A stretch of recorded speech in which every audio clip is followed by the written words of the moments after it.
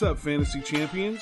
Spotlight Sports Network is excited to tell you about an amazing deal from Thrive Fantasy, your place for daily fantasy sports and esports. Right now, with promo code SS Network, Thrive Fantasy will match up to $50 of your first deposit. So go to thrivefantasy.com and sign up now with promo code SS Network. That's thrivefantasy.com, promo code SS Network.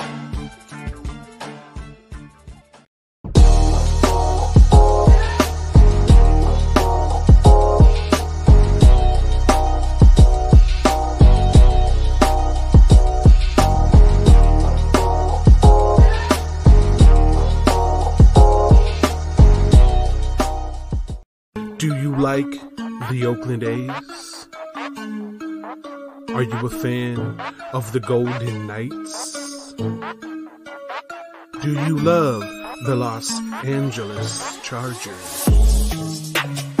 Well then, my friend, you're in the right place. This is the Snake Sports Talk Show with your host, Jake the Snake Silva, brought to you by the Spotlight Sports Network.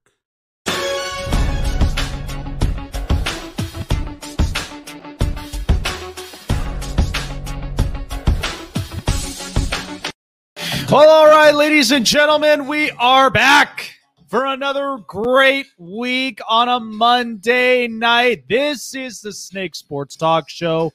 Wherever and however you may be watching and listening tonight, we're live on all social media platforms, Facebook, YouTube, Twitter, and Twitch.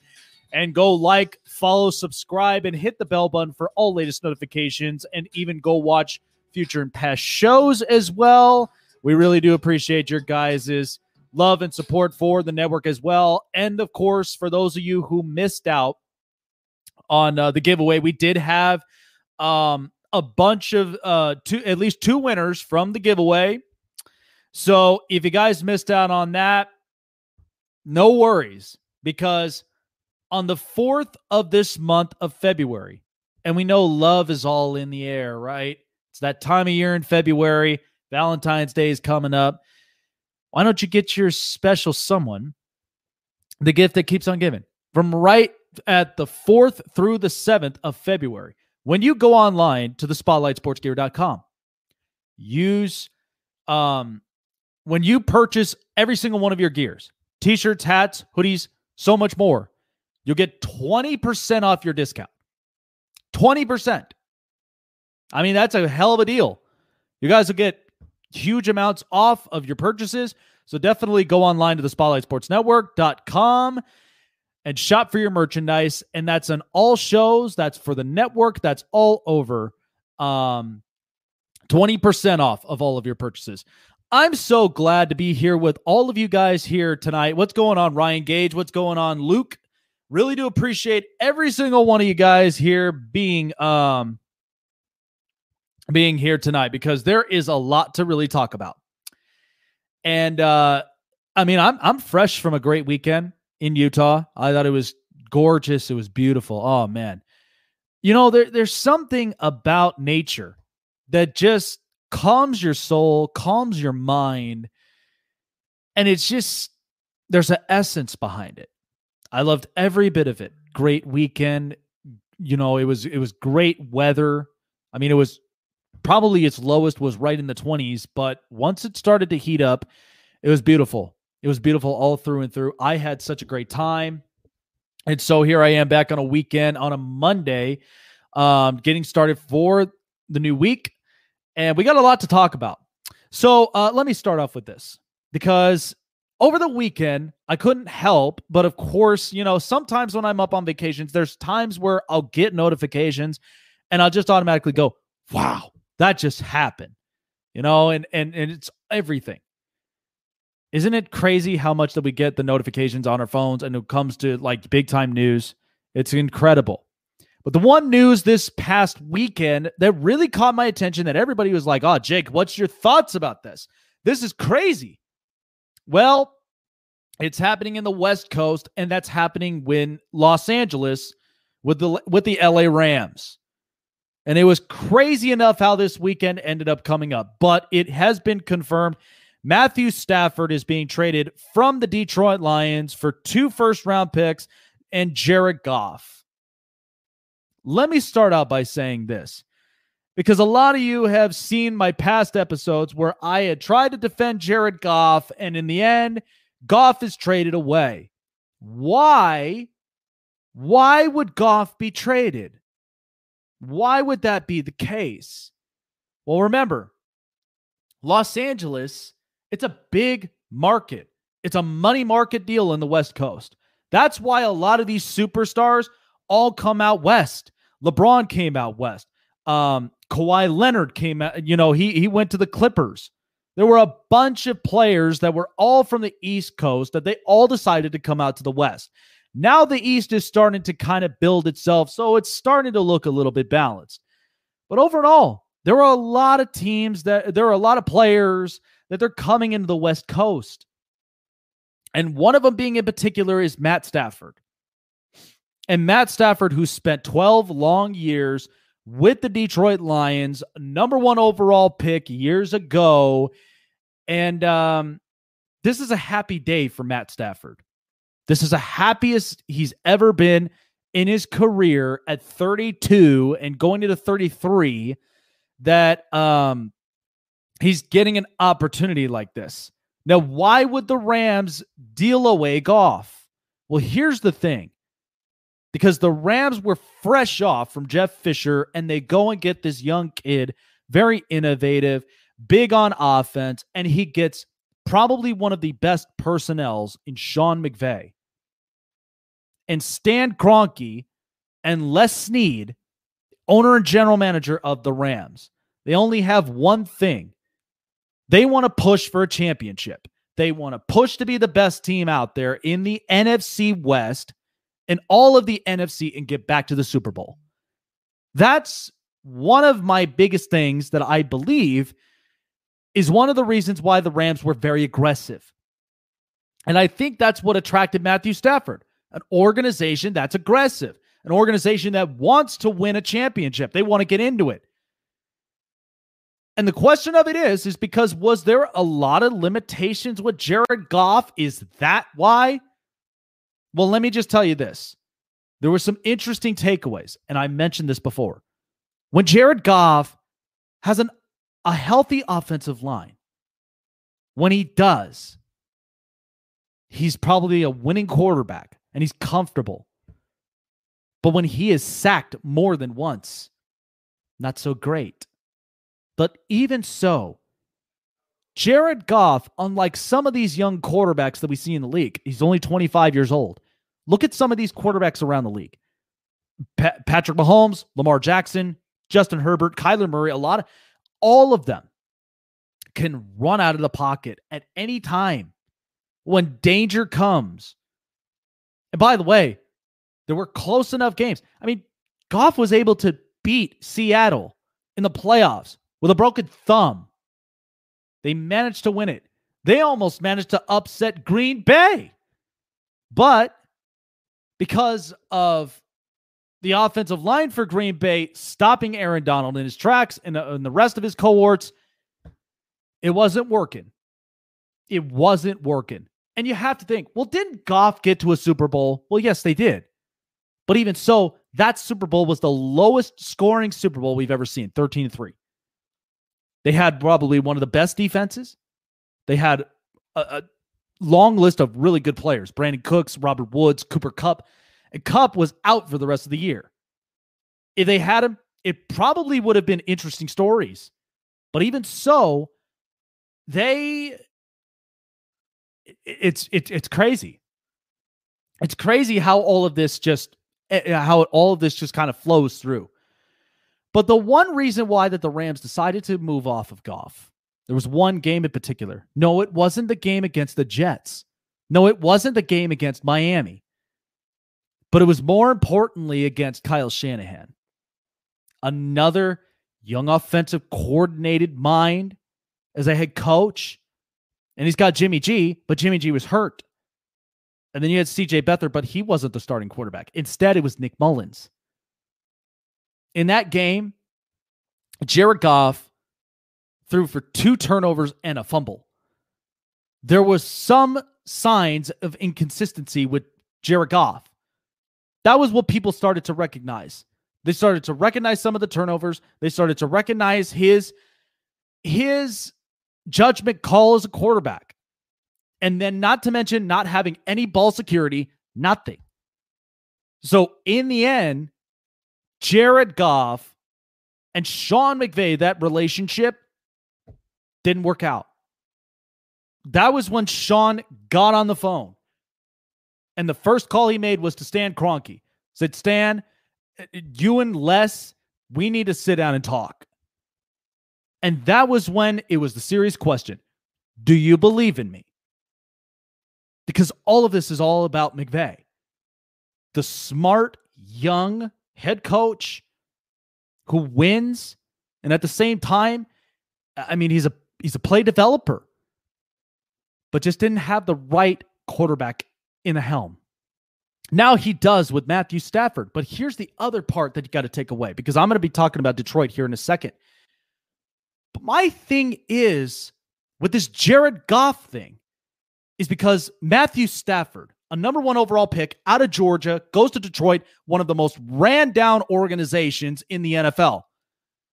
And everybody was ranting and raving. Stafford got talent. He's got the arm strength. He can move out of the pocket. He can do all this and that. And what was unfortunate about Detroit, they had one of the best wide receivers we've ever seen in this league in Calvin Johnson. And he had a name for himself as Megatron.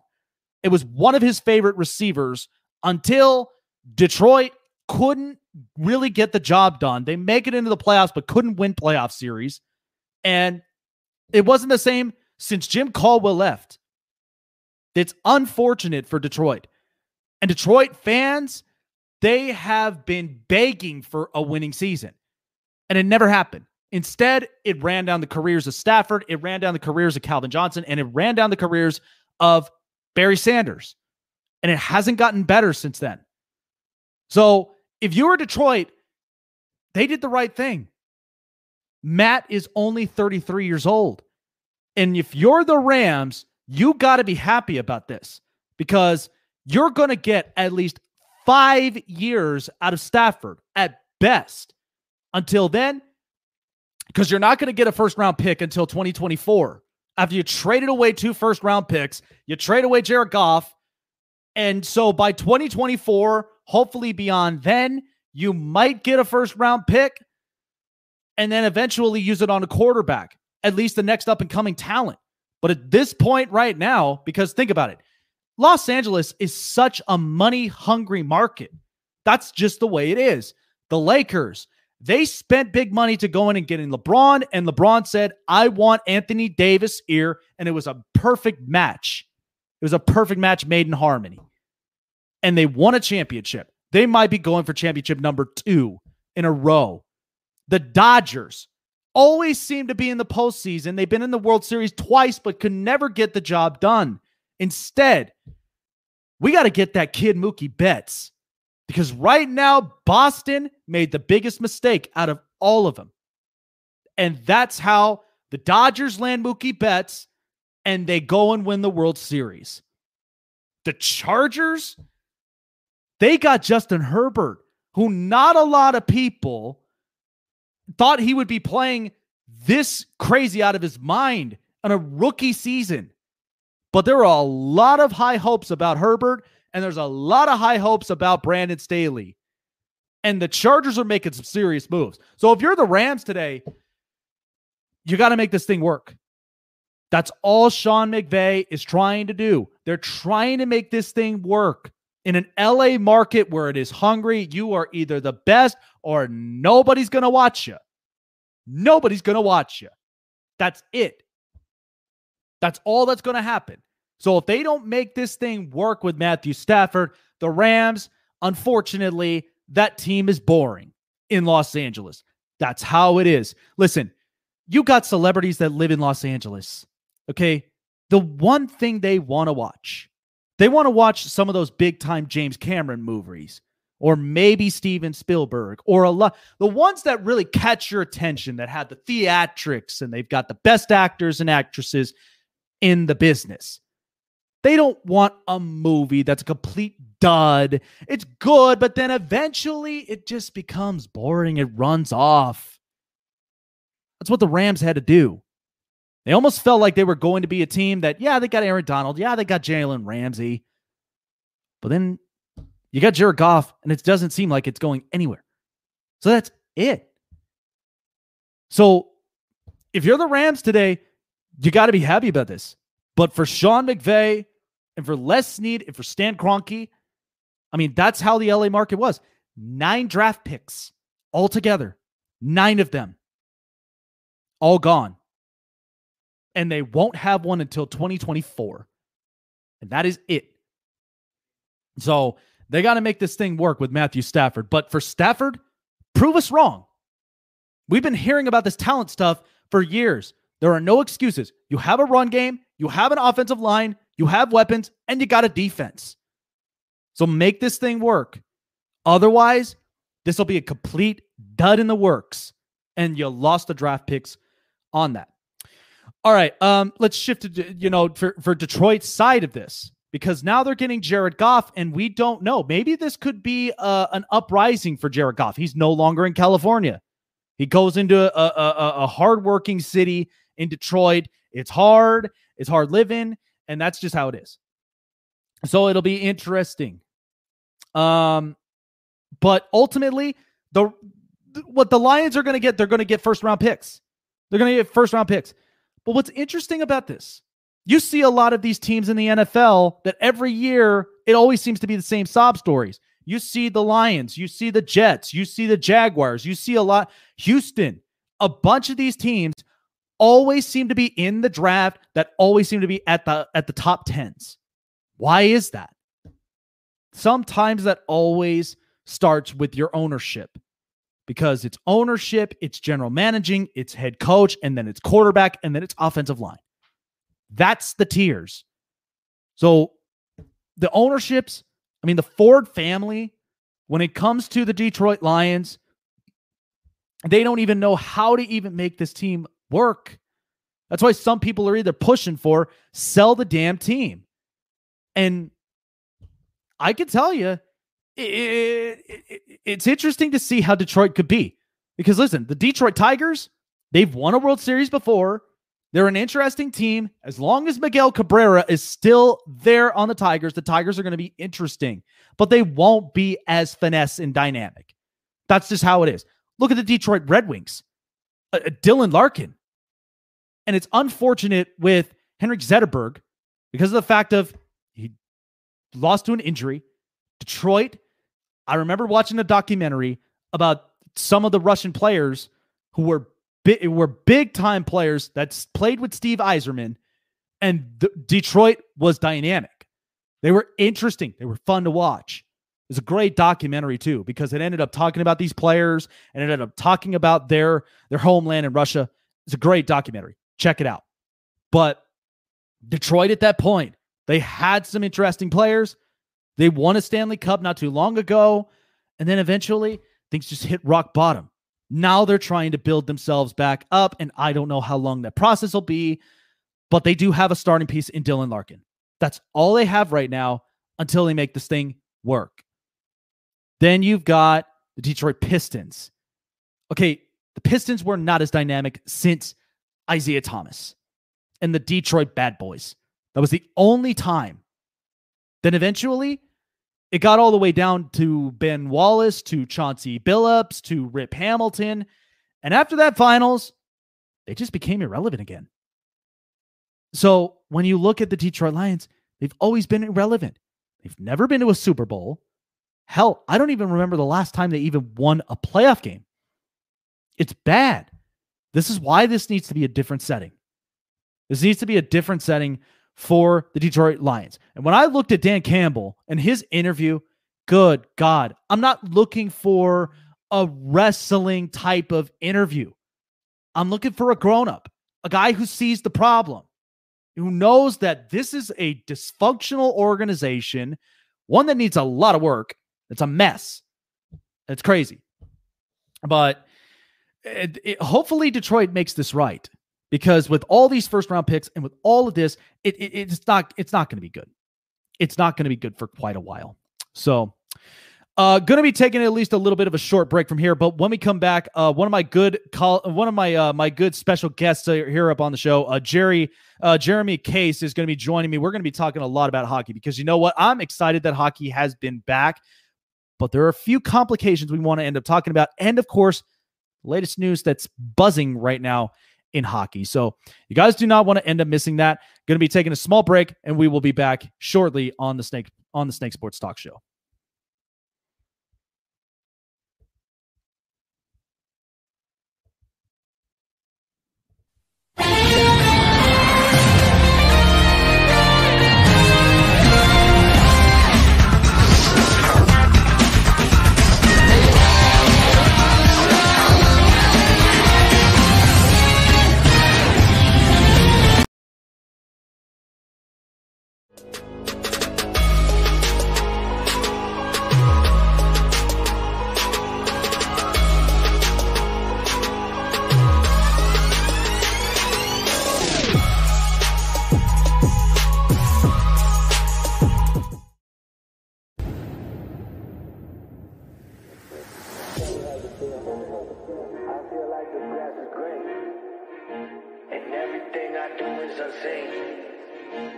But I know that's just in my mind. I know everything is just in my mind. Do you really want to be famous? Do you really want to be a superstar? Do you really want to get dangerous? Do you even know where the groupies are? Bitches out here be- Welcome to Hammer's House.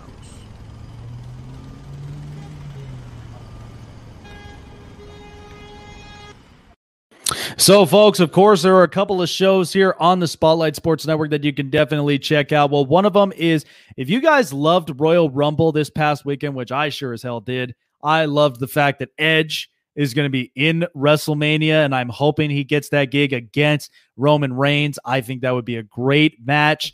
Not to mention Bianca Belair against Asuka.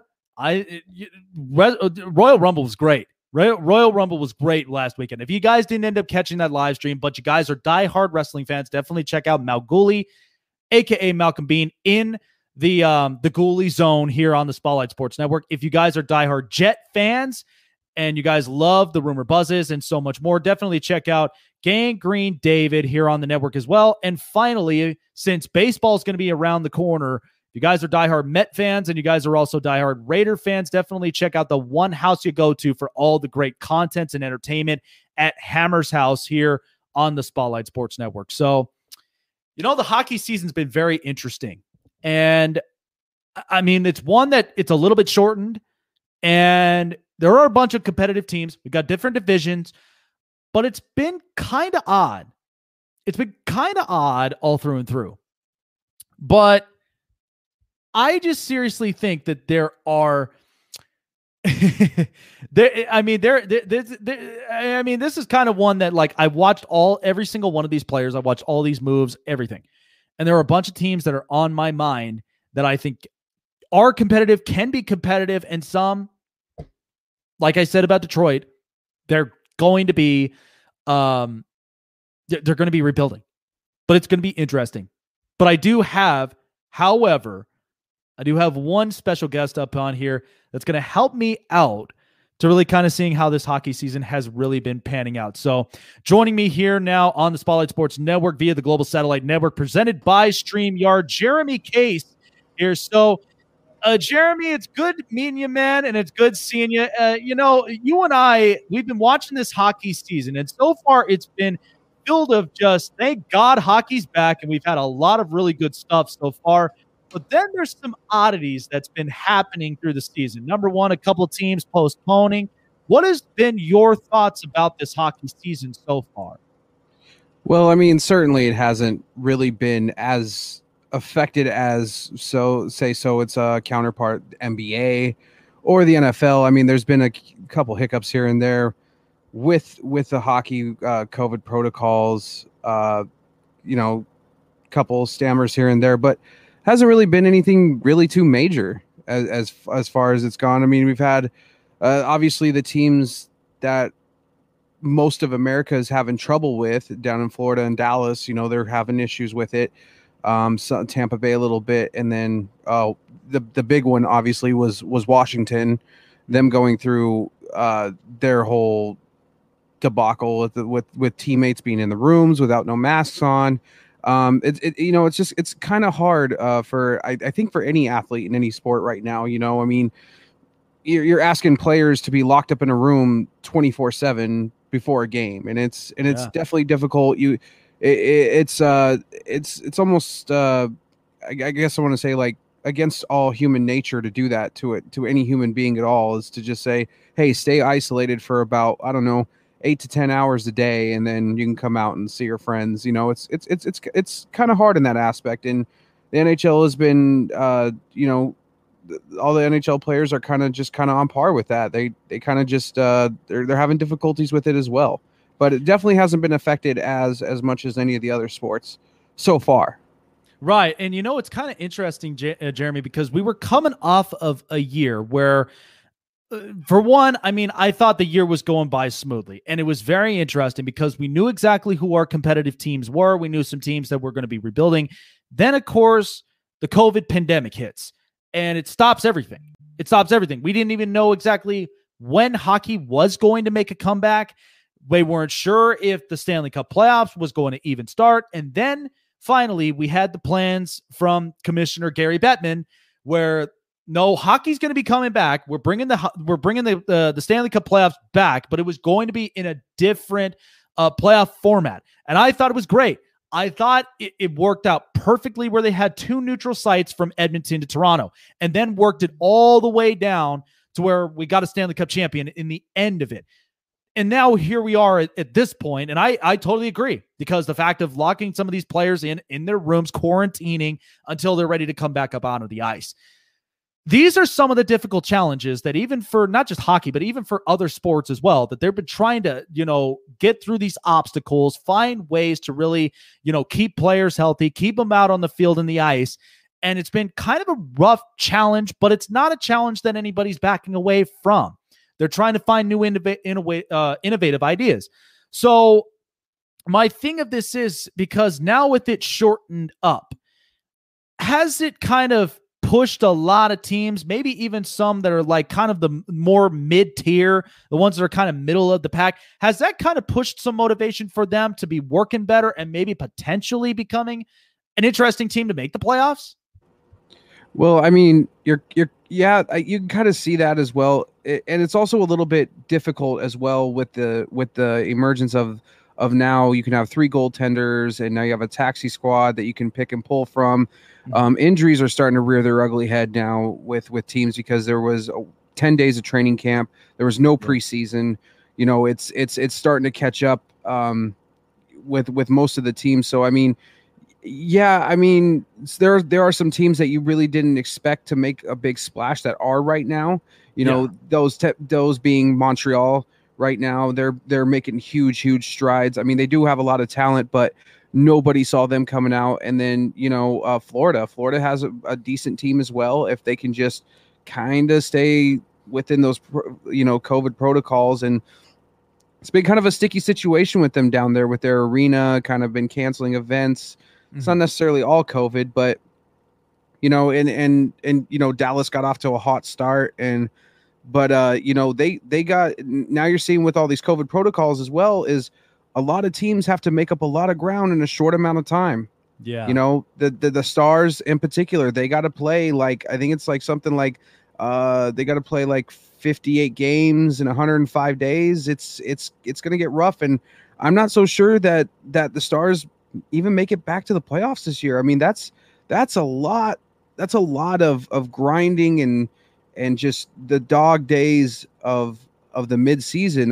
Granted it's only 65 games and not 82, but sure, that also goes to my other point on the other way. Like, most of these teams, you don't have that 30 game cushion like you usually do anymore. There's not that 30 or so game cushion. It's 65, not 82 games. And teams, and especially now we're kind of seeing a sort of type of baseball format as well. There's back-to-backs, there's 3-4 in a row. You're kind of seeing teams face each other 4 times. I mean, in the North Division, the Scotiabank Division, you got every team's going to face each other 10 times because they're all kind of locked up there in Canada. So, I mean, it's definitely, it's so hard to put your thumb on anything right now. Yeah, not to mention, too, some of these teams that they're not used to some of them that are outside of those divisions either, and they'll never get a chance to face them unless they're in the Stanley Cup playoffs, and that's about it. So I can kind of see where the challenge is really going to be met from there. Because, I mean, I live here in Las Vegas, and we've got the Vegas Golden Knights that they've been out. They had the postponement because of the fact of COVID protocols, and now I got the news they ain't going to be playing until Friday against the LA Kings. So now those 2 games against San Jose are basically done. They're postponed, and now they got to figure out a way really to bounce back. The coaching staff will be there. That's a good thing. But now you just kind of have to pick the pieces up a little bit, and now you got to find some way to get yourselves motivated and get going. Absolutely. And Vegas is one of those difficult hot spots as well. I mean, it's not exactly all closed down on the strip right there. And guys, teams coming in and out, not necessarily, wanting to stay around or stick around. And there's a little bit more leeway out in those cities than there is in other cities. And it's definitely weird. And the other thing too is the playoff structure this year. There is no conferences. There's just divisions. So more than likely you can have 2 teams that would be ideally in the same conference facing each other in the Stanley Cup Finals. You could have 2 teams from the Western Conference or that were in the Western Conference, or you could have 2 teams that were in the Eastern Conference face each other in the Stanley Cup Finals this year. Yeah, isn't that some type of oddity right there? Because usually it would be East or West, and I've never seen that before in my life. I think that would be probably one of the most strangest things that could happen. But I just think even so, it'll be very interesting to see how this all pans out until we get to the Stanley Cup playoffs. But I agree with you with that, with especially the timetables and the cushions, because the players I think of are the goaltenders and defensemen, because these guys, I mean, and a lot of these other players as well, they get hit every time. You think about the goaltenders having to block every single shot left and right, and it stings. I mean, you're sore. You're sore from the neck down. So, when you think about the timetable, it's like, are they really going to have enough rest time to get back up, get the pads back on, continuing to play solid, and push for a championship? I mean, that's a difficult task, if you ask me. Absolutely. And you can see it right now when it's kind of rearing its head as well. A lot of D lines, a lot of back ends are not really showing up that well. That's why there's all these high scoring games. It's crazy to try and hit it over under anymore now, because there's anywhere between 6 to 10 goals a game. Mm-hmm. And you see a lot of games right now in the early going being pushed to overtime, being pushed to shootouts. There's hardly any games decided in regulation right now. So I think, honestly, we're going to see a lot of these teams' identities about 4 to 6 weeks from now, when we kind of get really into the thick of it. A lot of, my message to a lot of fans is just, let's everybody just calm down. It's early. Don't panic about your team just yet, even if they are doing horrible. Don't hit the panic button. Don't necessarily get too excited either. I mean, you saw the Colorado Avalanche, you get out to a really hot start, and now we can only dress, I think it was only 11 skaters tomorrow night. Half the team's injured. McKinnon's out, Sod's out, Taves is out.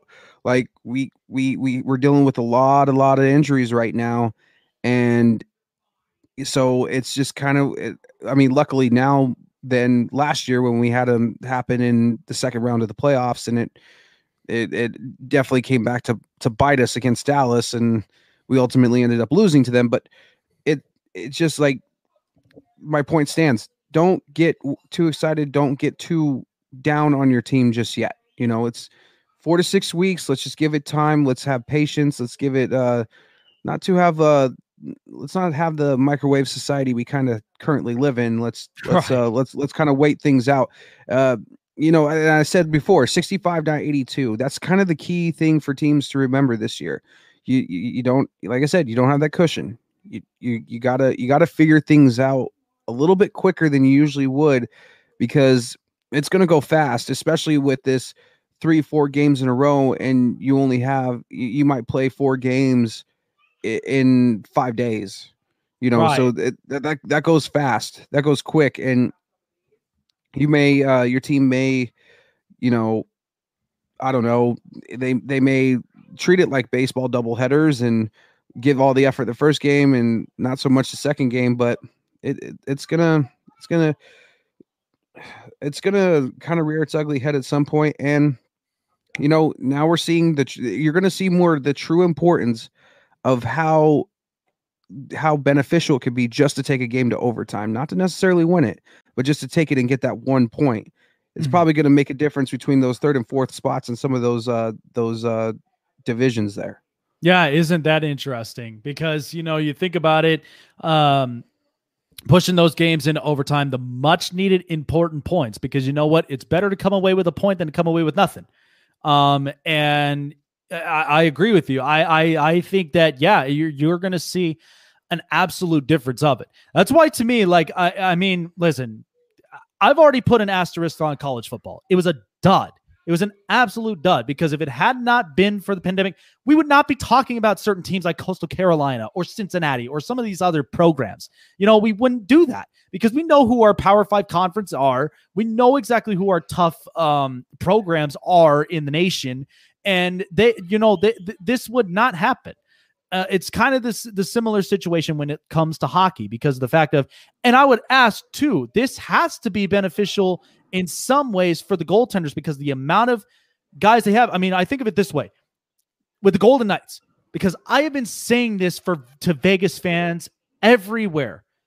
There's no differences when you look at it from Fleury and from Leonard's standpoint. They're both solid starters. One of them, of course, is going to have a bad night, and the other one's going to pick him up. But if you think about it like a baseball rotation, if your first 2 starters are not solid, then you have the back end of the rotation for a reason, because it's to help to reshape, refocus, and recover, so that by that next start, they can come out and they'll be a completely different player.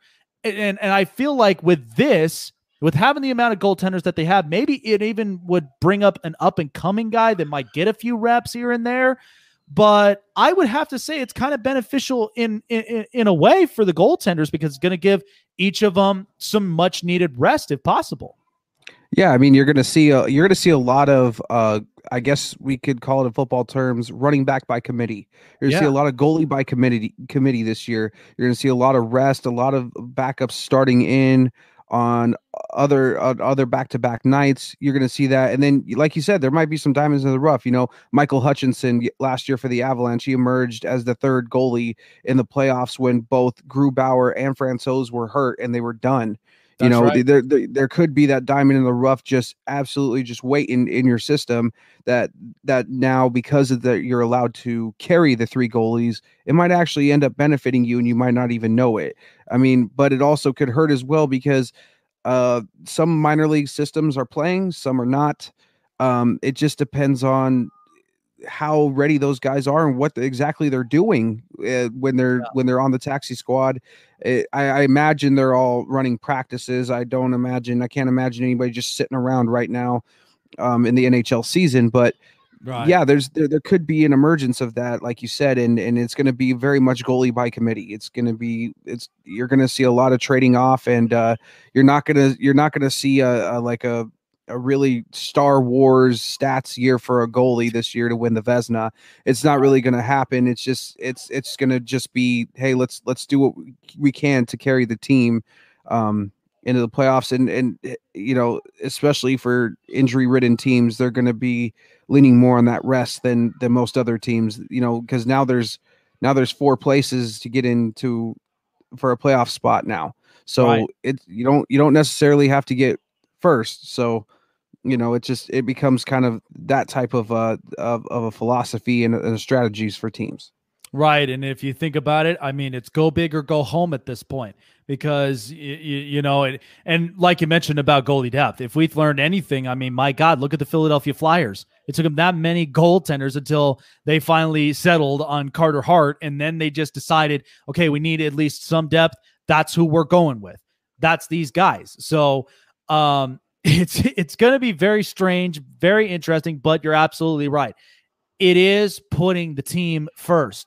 It's making those adjustments because that's what separates the men from the boys. Those are the ones that are willing to do whatever it takes. And if you actually think about it, like with the Capitals situation, Alex Ovechkin, Evgeny Kuznetsov, and a bunch of them, they got hit with COVID. And it's an unfortunate situation, but at the same time, they knew they could have done better. And that was the part that even as a captain standpoint, you have to put the team first before anything. And that's the part of, I have to learn this as a person, but I have to learn this as a leader, that if we are going to get to the promised land and win Sir Stanley, these are the sacrifices and these are the adjustments we have to make in order for us to not just be a good team, but be a better team in the long run. And that's what a lot of these teams are going to figure out through and through by the time we get to the tail end of the season. So Jeremy Case here joining me on the Spotlight Sports Network. So I want to shift to this because I think this has been some interesting news buzzes already in the last couple of days, but the Tony DeAngelo thing. Now I'm going to say this. I thought last year, Tony DeAngelo had a hell of a season. I mean, he's a guy that's capable of scoring. He's a guy that, sometimes can be impactful in some ways. But after the altercations between him and Alexander Georgiev in the locker room, it's made clear that the Rangers, they're trying to do whatever it takes to get him out because it just kind of seems like there is a broken relationship in that locker room. Now, if they can't, because I'm looking at it from just both standpoints in both parties. If they cannot, let's talk about that question first. If they can't make this trade happen, what do the Rangers really have to do in order to make this work? I mean, I really don't know where, like, what another option is for that. I mean, you got a guy who's clearly causing problems in a locker room, in more than just one way. I mean, we also kind of seen this manifest itself as well with the Patrick Laine situation in Winnipeg before he got shipped off to Columbus. Oh, yeah. I mean, there was rumblings about how certain teammates didn't. I guess there were certain teammates that didn't want a Finnish player to be better than any of the other Finnish players in Winnipeg Jets history, which is kind of really an odd form of like racism to me. I don't understand that. It's very, very weird and very. It's almost like baseball when it comes to an unwritten rule. Like there's an unwritten rule there that you and I are not seeing. Yeah, it's just I don't understand that. I don't get that, but I don't see how you could not want success for your teammates in any way, shape, or form. But thus is so, and this is the reality of it. I mean, if they can't move him, then I mean, you might see what happened with the Pierre-Luc Dubois situation in Columbus. You might just see him, be a healthy scratch night in, night out. Just as either or hit very, very limited playing time. It's really, really hard in any sport when you got a guy who's really disrupting the chemistry on the team like that. It's hard to get behind it, and the Rangers are struggling really hard because of it. And you saw that too with Pierre-Luc Dubois in Columbus before he got shipped off to Winnipeg. Columbus was struggling now, and now that they've got him out and they've got him shipped off, they're doing just fine. They're sitting right on top of that Central Division. They're great. They're in great shape. So it's just one of those things where it's like it's as long as it festers and long as it lingers, it's going to affect your team, unfortunately. And you got guys, you got 99% of the guys in that locker room, wanting to play, wanting to do it, what's best for the team, and wanting to win and win any way they can. And then you just got that one guy who just is dragging feet for whatever reason. And it's really an unfortunate situation. Yeah, absolutely. And especially when you've got that much heat in the room, and it's just kind of, you want to eliminate the cancers as much as you possibly can. I think it was kind of unfortunate with the Line A situation because it seemed like it was a teeter-totter effect. I don't understand that situation either because I'm just like, well, think about it. You sold yourself on a number 2 pick because this was right after Austin Matthews. And, a lot of people were thinking, no, Patrick Laine is going to be even better. And then I see spurts of Laine being better in certain offenses. But it's unfortunate now with Winnipeg, with that whole situation. And now they got Pierre-Luc Dubois. Now you've got Laine in Columbus. And it's going to be interesting to really see how that pans out. But even so, in this particular situation, this is a cancer that just needs to go. So now let's go into this portion because DeAngelo is getting paid annually about $4.5 million, almost close to $5 million a year. And it's going to continue on until that next year. So, and I'm sure there are some teams, if you can narrow the teams down, in the back of your mind, who would be suitable to going and making a move for Tony DeAngelo? Because I know right now, it kind of seems like after the pandemic hit, there are some cap hits for some, and it kind of seems like they're money tight, and they're not sure if they can take on a contract like that. But if there are some teams that can, who are the teams that you think would be interested in picking up Tony DeAngelo? I'm not really too sure of really teams' cap situations where it stands. I know a few are in a pretty big predicament as far as caps goes, like the Arizona Coyotes, the Ottawa Senators. They're not really in positions to really take on contracts like that. But Buffalo could use some back end help like Angelo, but I'm not so sure how much you want to trade him just up the road like that. And I'm not sure you want to show your hand like that because this is, after all, a defenseman coming off a 60-point season. Very productive, very high productive for that position. So it's really just going to come down to, like you said, what teams can take on that type of cap hit. What can they do? Can't they do? That situation is even gloomy as well with the whole pandemic and now the NHL, not necessarily sure of where their TV rights are going to go. There's big speculation on that. So it's just kind of all up in the air. But as we've seen with the Pierre-Luc Dubois situation, a deal can be done, just like that within a day or so. So it's really going to come down to, and it's, I'm not so sure that teams are going to, I don't think teams should be too quick to make a move on a guy like this. You have to remember, when there's disruption like that, it could be anywhere. It's not limited to one place. That's what Winnipeg fans need to be aware of. Pierre quit on his team. Right. He quit on his team. And who's to say that when he gets unhappy in Winnipeg, he's not going to do the same? Right. Say there's a contractual situation or anything like that. Yeah. And you think about it. I mean, look, Columbus is just like, they're like one of those bugs that just don't seem to die. It's interesting because they always seem to come back with something new. And Columbus was the team that before they traded in getting Matt Duchene, they got Ryan Dzingel, they had a bunch of guys that were there on contracts until Artemi Panarin. Yeah, Artemi Panarin ended up signing that big-time deal. And then, even without those guys, they still managed to make the damn playoffs. So it's like it's like anything could happen at this point. But to give up on your team like that, and because listen, John Tortorella is a hell of a coach. I mean, he's a hell of a coach. Yeah, he says whatever's on his mind. He doesn't care about what media says or does. But as long as the team stays competitive, and again, as long as Zach Werenski and Seth Jones are solid on defense, that's a team that's going to be very interesting to watch. But they won't be very impactful as far as depth goes in the playoffs. But there'll be a team that punches their ticket in. But yeah, absolutely, I'm with you on that. Definitely, teams have to really weigh it out, play the money game, because I'm sure that there are some that are out there that are feeling, okay, which contracts do we see right now that are kind of like dead contracts to us?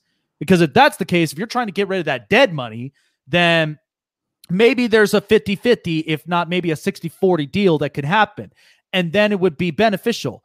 But you're absolutely right. You don't want to end up jumping onto this deal right away until you actually see what's all there written black and white. And it sounds good, as far as the sales pitch goes. So I know it's a situation that it sucks for the Rangers, but, if you want to make this deal right, yeah, you got to sell them the best way possible. But then, of course, there's teams that they're overlooking this and they're thinking, okay, we just have to see what we've got. And if we can manage this, maybe we could come to some sort of a deal and give him a new change of scenery. But without mortgaging your entire future for it, though, that's the key thing. Exactly. Yeah, because that is the key. Because the building the future is the most important thing. I even said this about VGK, because the whole point of last season was to develop the future, and that's with Cody Glass, that's with Nick Hague, that's with Dylan Coghlan, and even for Keegan Kolsar, and eventually Dylan Ferguson. But that's all of building for the future for the next few years ahead. And yeah, you have to be able to protect your future. I mean, it's in baseball, you've got your farm system. You got to be able to protect your farm system as much as you can, because some of these kids, they'll come out and they're very impactful right away. And another situation you're going to see that in as well is the expansion draft. We got the expansion draft this summer. Kraken are coming into the league. So that's also another thing that goes into protecting your future as well. Yeah. So let me ask you about this, since you brought this up about the expansion draft, because now that we're having the Seattle Kraken, and I don't think they'll be as impactful as like when the Vegas Golden Knights first expanded. I don't think they're going to have one of those magical seasons where it happens in year one. I will be the one to say this, and I said this since that first year.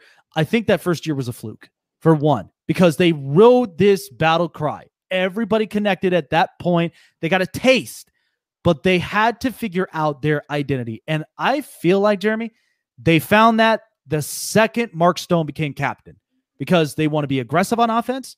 They want to be very efficient on defense, because that has been a problem, and they need to be better at puck passing. My God, I can't begin to tell you how many times I watch back and forth. Puck never gets through the neutral ice, and they always seem to try to do the grab and go, but then there's turnovers that happen.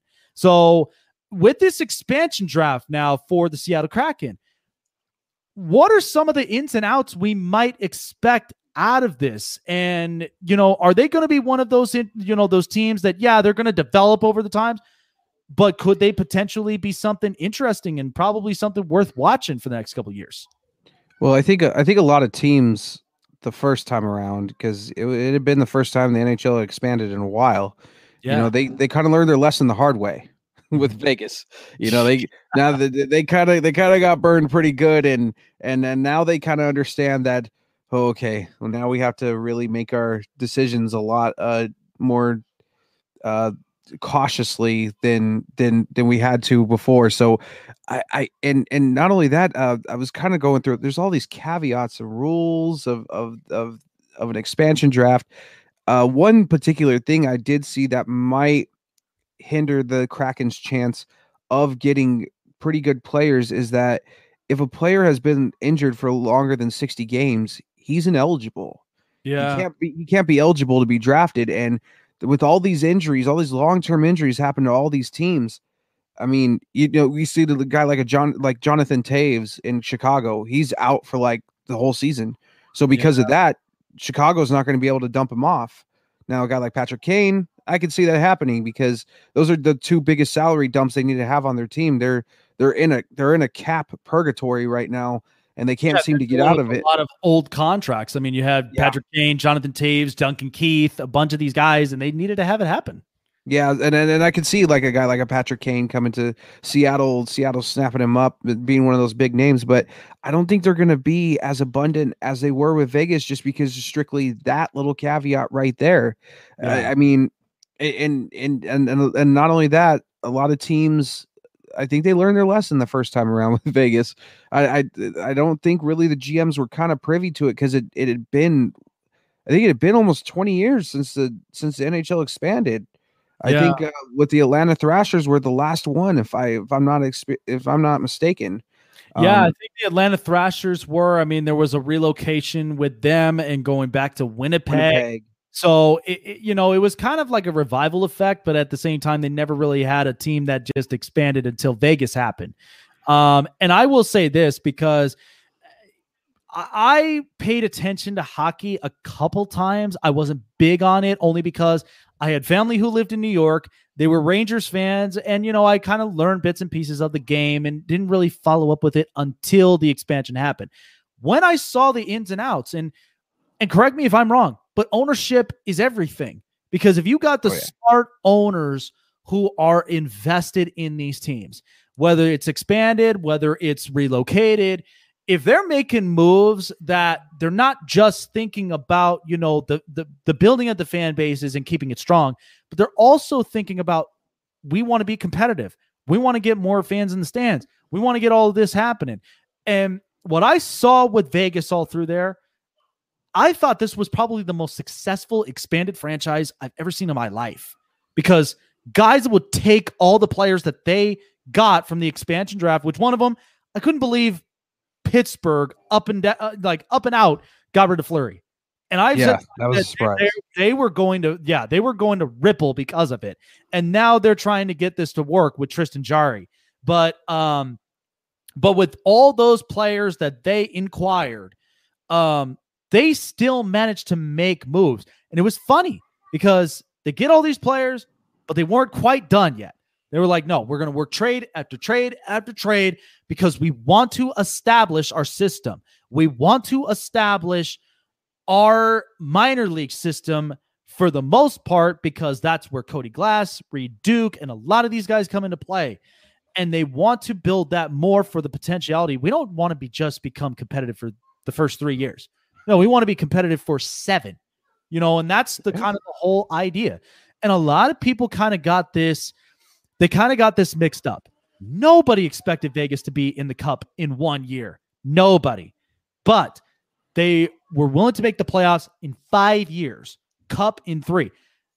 I kind of reiterated, I think, could they potentially make the Cup in 3 times within the 5 years? That would be very interesting. But still be competitive and maybe pushing for a 7-year playoff appearance until maybe they have to take a step back because of cap reasons, because of other reasons as well. So I mean, I look at Seattle. You're in a brand new city. I'm not sure how weather is going to really impact there because it's very moist. It rains a lot. And I think this is kind of interesting because they're usually a basketball and football town.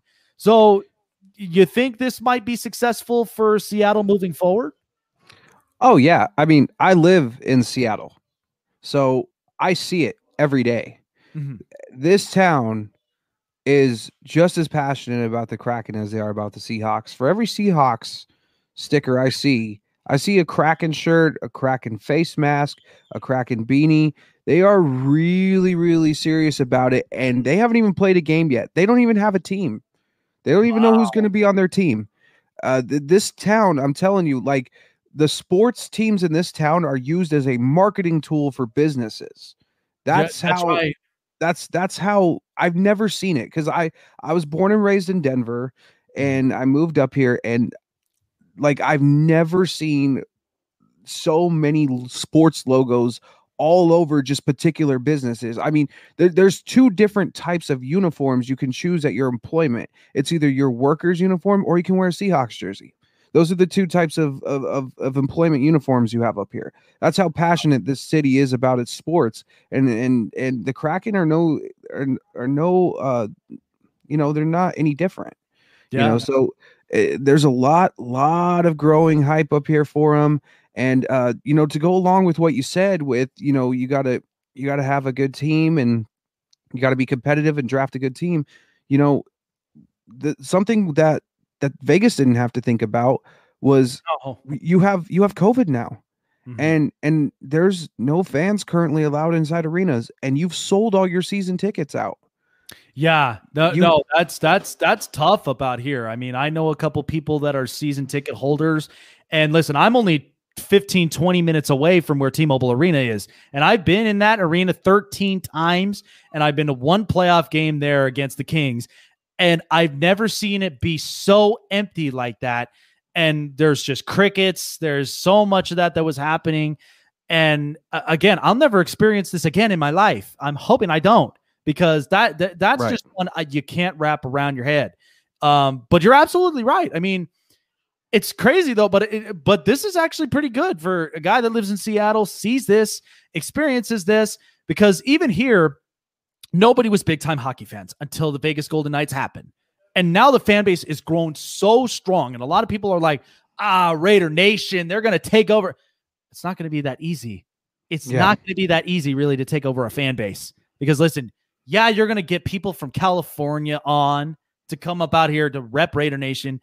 But at the same time, as far as fan base wise, you can't compete with that with VGK. You can't. That is established, and that's what was born here. That's why I'm like, I'll be a Golden Knight fan till the day I die for my hometown, just because of, a lot of things and a lot of memories I've had from there.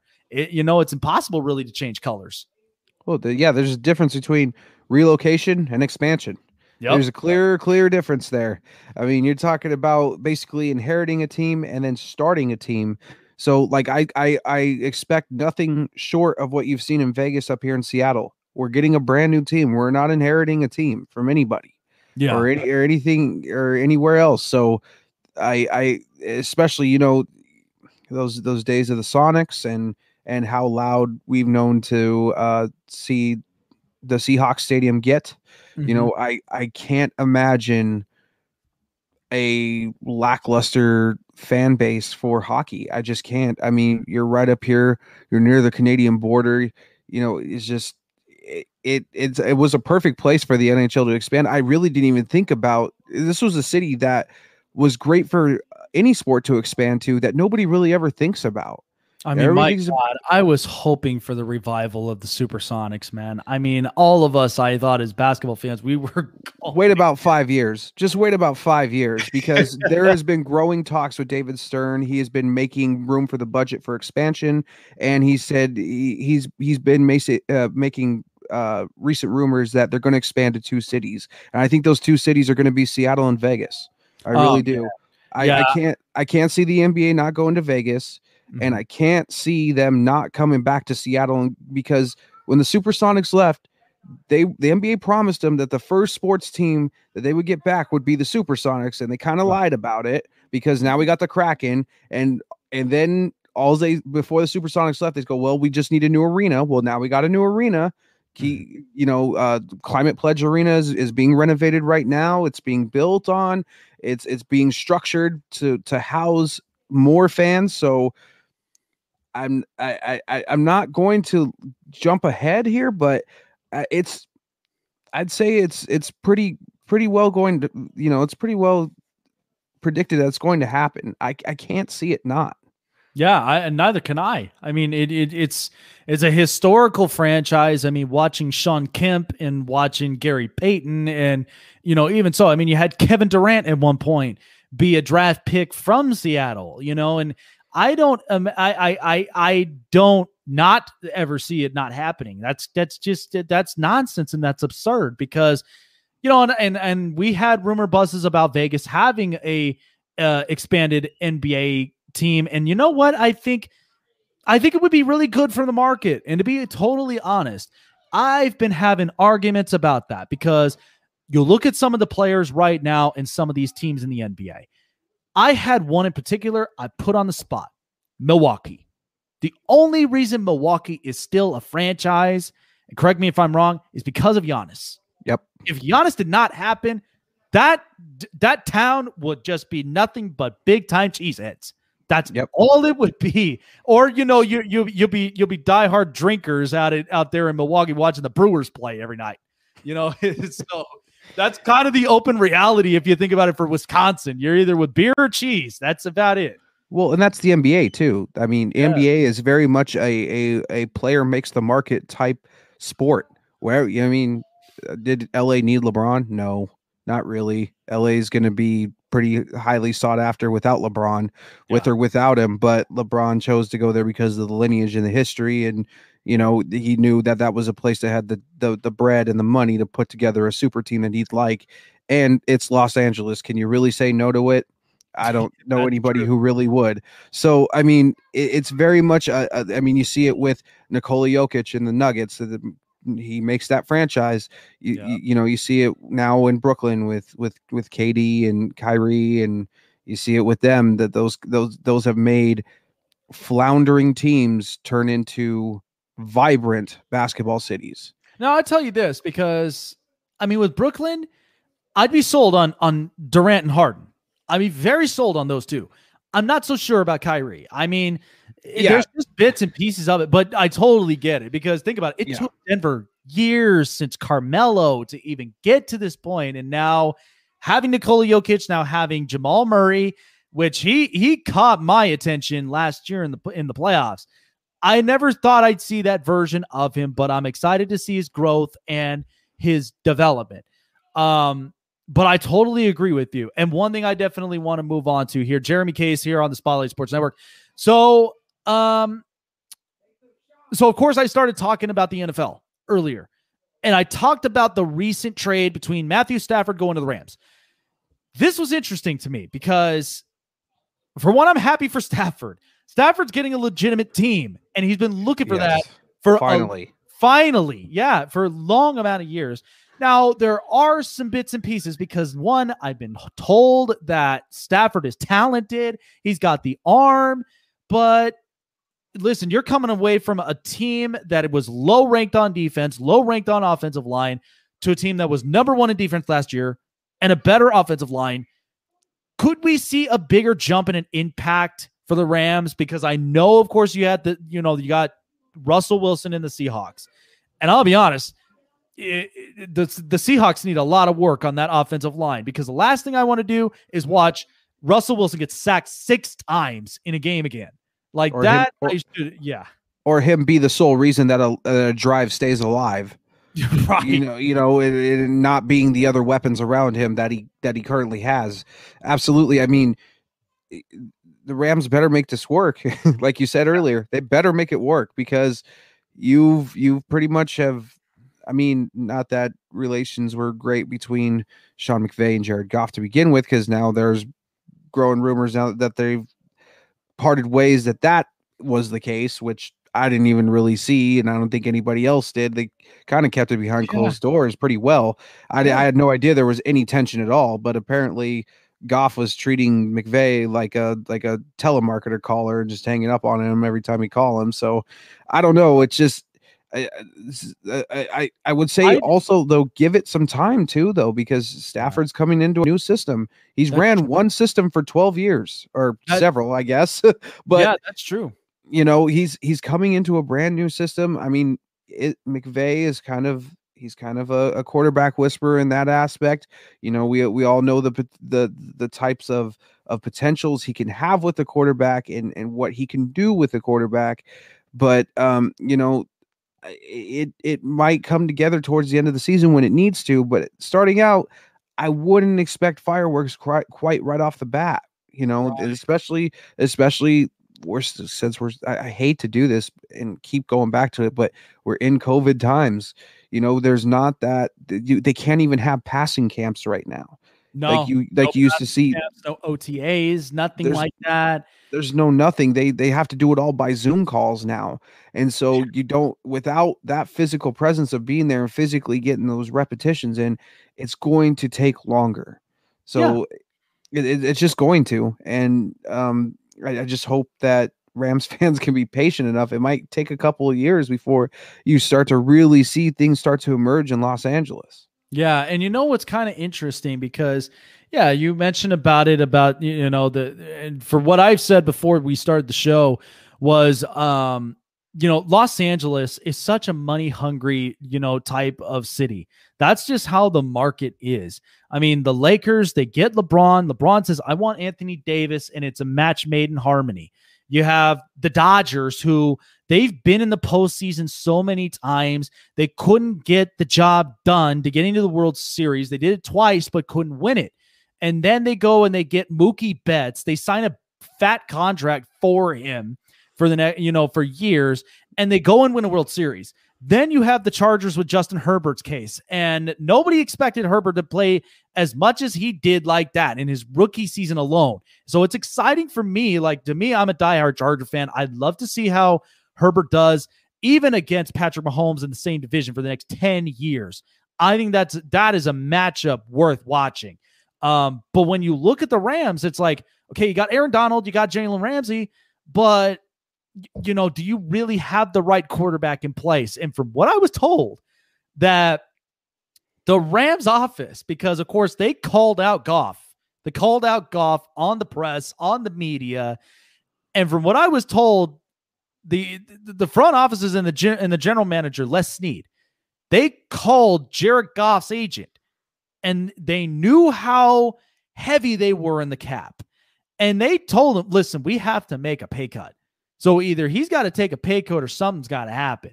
So he called the agent up, and as soon as they proposed on a pay cut for Jared Goff, the agent went right away and said, go kick rocks. And that was initially what ended up happening. And now they're trapped. Now they don't even have to deal with that no more. But 9 draft picks alone for the Rams that they've given away. They've given away draft picks pre-Jared Goff before they draft him in 16. And then they give away more, and then they give him out. So, it's Talk Superstar about mortgaging Central. your future. No kidding. It's like Superstar Central, apparently, when it comes to Los Angeles. I mean, I get it that football is a very much win now mentality type sport. It really is. I understand that. But if it's kind of like, we kind of see with the Colorado Avalanche right now. A lot of talent, a lot of depth, but you're coming up on a lot of big contracts that are going to have to get repaid again. That's right. And so it's like, now's your window. Here it is. Make it work. Now's the time. You've lobbied. I mean, the Avalanche are not going to have any problems because they got a ton of depth and they got a really good minor league farm system. Yeah. They have no issues there, but the Rams, not so much. I know we're going sport to sport here, but we're following on the same lines from here. Yeah, because if you think about it, I mean, you're trying to protect your future as much as you can, and really the big time first round draft pick that really has been working was Aaron Donald. That's about it.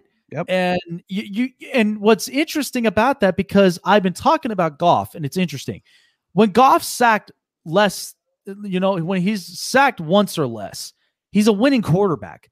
But when he's sacked more than once, he's not the same. And you have to think about it. A guy who beat Seattle with a broken thumb, a guy who nearly kept it competitive against Green Bay, you would think, oh, there's no way they would have done this. But somewhere in between there, that's when the relationship started to break and was just like, because here's what was interesting. I heard this was it was a certain game that made the decision. It wasn't the loss against the Jets because they don't play in the same division. It wasn't the loss against Miami, not even in the same division either. But it was instead that game in their division against San Francisco, against Kyle Shanahan. Now, they didn't have Jimmy Garoppolo because he was hurt. Instead, they lost to Nick Mullins. Okay, Nick Mullins, of all people. Goff had 2 turnovers and a fumble. And he looked bad. And from what I was told on the sideline, McVay was pissed. McVay was outraged. And he automatically got on the phone and he called Stan Kroenke and he says, Stan, I need you to get Les on here right now. We need to talk about this. And he says, do you believe in me? Because at this point, this is all about McVay more than it is about Goff. And that's where I think this is the determining factor. When you saw that throughout the entire NFC West this year, how important those division games really were. I mean, the Cardinals almost crept into the playoffs and absolutely spoiled the Rams' party and almost kicked them completely out of it. Yep.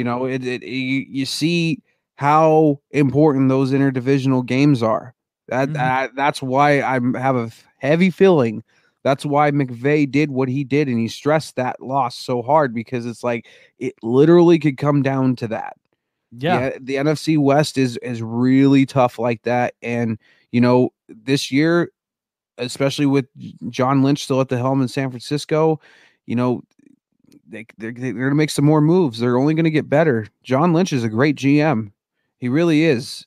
And they're not going to get any worse. They're going to get better. And the Cardinals, they were riddled with a lot of injuries, but they're going to get some defensive players back. Hopefully the offensive line will be much better, but I'd like to see them.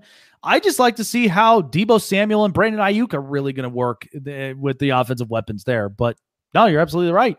And I'm not sure entirely what is going to happen with Deshaun Watson, but the Niners have been interested. They've put their name in the hat for being interested in Deshaun Watson, and the Cardinals are not too happy with Kyler Murray at all either. There's a lot of growing sentiment around Arizona where they're not really too happy with him after year 2. So yeah. But here's my takeaway though with Kyler Murray, and I've been saying this, like I even said this in my previous episode, is it really Kyler Murray, or was it the fact that when you had Josh Rosen, okay, a quarterback at UCLA, how legit was the offensive line? That offensive line was letting so many defenders break through. And I love Kyler Murray. I love the fact he's athletic. He's got a great throwing arm, and he's a guy that you could utilize on all sorts of situations on the field. But again, it comes back to the owner, the general manager, the coach, the quarterback, and the offensive line. And it seems like Arizona, they have the pieces that they need to, except for offensive line. And I've been saying that if you want Kyler Murray to be a better quarterback, get a healthy offensive line to protect him, because he's your franchise. And that's what a lot of these other teams are doing. When they find a specialty quarterback, you do the one thing you're supposed to: protect him at all costs. And even if you have him or you had Josh Rosen, it still didn't solve your problems. And that's what I think is kind of being the real truth and reality with Arizona. I mean, yeah, and obviously DeAndre Hopkins helps, but he doesn't, you don't want a situation like a Russell Wilson in Seattle. You don't want your quarterback. Man, I can't tell you how many times I'd watch Seattle games this year and just absolutely start to cringe and every time, it just, you just don't want that. And, but like I was saying as well, if Deshaun Watson splash lands in the NFC West, boy, does that ever get interesting. Oh boy, I just feel like that's just a kick in the tires to the Rams at that point, because McVay's trying to make this thing work, and oh no, here comes Kyle Shanahan, an offensive-minded genius as he is, and he's just going to bring the best out of Deshaun Watson, and it's just going to be another kick and blow to the tires for them. Yeah, it's going to be Wilson, Stafford, Watson. I mean, and then all of a sudden the NFC West becomes the division in football now. My God. Pretty much. And I even mentioned this, even when I started talking about Carson Wentz, because looking at the AFC West, because it's clear you're going to have Mahomes, Herbert, Carr, and Drew Lock, and nobody is sold on Lock. I'm not sold on Lock. I just felt like he was a kid that it almost seemed like a reach to me when he came out of Missouri, and it reminded me of so many of these quarterbacks that got drafted, and I'm just like, John Elway, you were a quarterback. You would think you'd figured this problem out. You'd be finding the dynamic quarterback that really fits the bill for Denver. But even so, when you look at the Denver Broncos, I love their talent. I love how they have things set up, but they just can't seem to get the quarterback right. Do they potentially go for a trade, or is this kind of something that you rinse and repeat and go for the draft again? I don't know. I was kind of hoping for them to make a move with either Stafford going now or somebody like a Deshaun Watson, but it just doesn't seem like they're doing any of that. I don't know exactly. And then what John has up his sleeve, well, now new GM George Payton, now what he has up his sleeve, I'm not entirely sure. There's a lot of uncertainty in Denver right now with the ownership. There's a new GM coming in. There's just it's hard to even tell what's up from down. It really is right now. And I mean, you've got a great young wide receiving core. You got great running backs. You got a really, really decent defense. I don't know how decent it's going to be next year because, Jarrell Casey got hurt and, Shelby Harris is due to get paid again. And Von Miller trying to come back from injury. Yep. Von Miller in the situation that he's potentially got. Justin Simmons needs to get repaid again. You got a lot of issues there. as far as what to figure out to do with money and talent and players. So it's just I don't know, man. Denver is one of those teams that is just so hard to tell right now. I honestly, I don't think Drew Lock is it. And what's even more frustrating is to know that John Elway liked Josh Allen and how close he was to pulling the trigger on Josh Allen, and he just didn't do it because he got so traumatized with Paxton Lynch and picking a good sizable quarterback that he was just so gun shy to pull the trigger on Josh Allen. And that is what hurts the most more than anything, to see the success that Josh Allen has and know that, he was playing in Wyoming. He was right up the road from Denver. John went and visited him like 3 times. It showed genuine interest in him, and then draft day just didn't do it. And it was just, that's frustrating. Yeah, that's absolutely frustrating for sure. And I'm not sure how Denver's going to do, but you're absolutely right. Denver's so unpredictable. I mean, think about it. We just had the biggest trade in baseball with Nolan Arenado going from the Rockies to St. Louis. But I've been saying this about Colorado. Colorado had such a great lineup with him, Trevor Story, David Dahl, and Charlie Blackmon, but they can never DJ LeMahieu. Yeah. But they can never figure their pitching out. And pitching has been an absolute issue with them because sometimes, perfect example, you look at the Angels, you can have all the offense in the world, but if you don't have pitching, if you're not solid like how the A's or, the Astros or even some of these big times, even the Nationals at times, if you don't have the powerhousing of the pitching, length really shortens. You're now on the shortened end of the stick because that's all you got.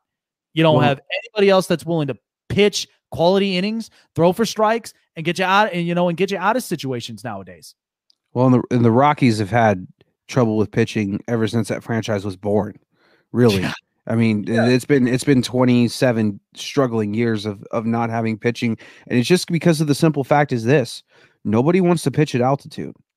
Nobody wants to do it. None of the big names want to come into Coors Field and get knocked around the yard, half the season and try to have to figure it out and then readjust at sea level and then readjust at altitude. I know they brought in the humidor, but it really didn't help things as much as the Rockies thought it would. That's just been my thing with the Rockies is like they're as long as nobody wants to come and pitch for them, I'm sorry to say it, but they're just not going to be much of anything. The pitching is everything. It's like goaltending is in hockey. You don't got a good goaltender, you're not going anywhere.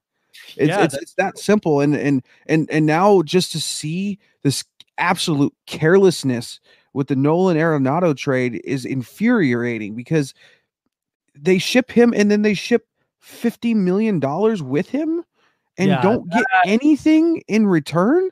It's like it was just like, here, you can have him for free. Right. And then we'll give you more money too. We'll give you more money. And I was like, what? This is what they could have done with that $50 million. Could you imagine where that could have gone? It's so mind-boggling. It's beyond anything I could ever fathom.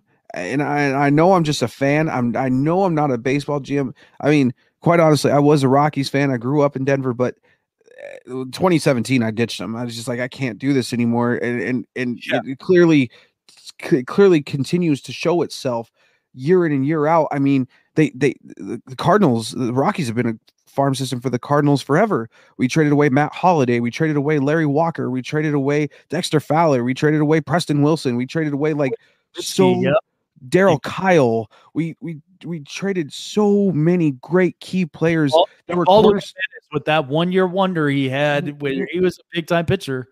It's like we've traded away cornerstone players of the entire franchise for the Colorado Rockies, and it's just to the Cardinals. It's so frustrating. I'm so glad. It's like, whenever you when you're in your relationship and you could tell that your girlfriend's got some problems and you're like, you know what, I'm kind of done with this. And then maybe 5 years later, you kind of see her and you see that she's even having worse problems. You're like, I thought you were supposed to get better when we detached.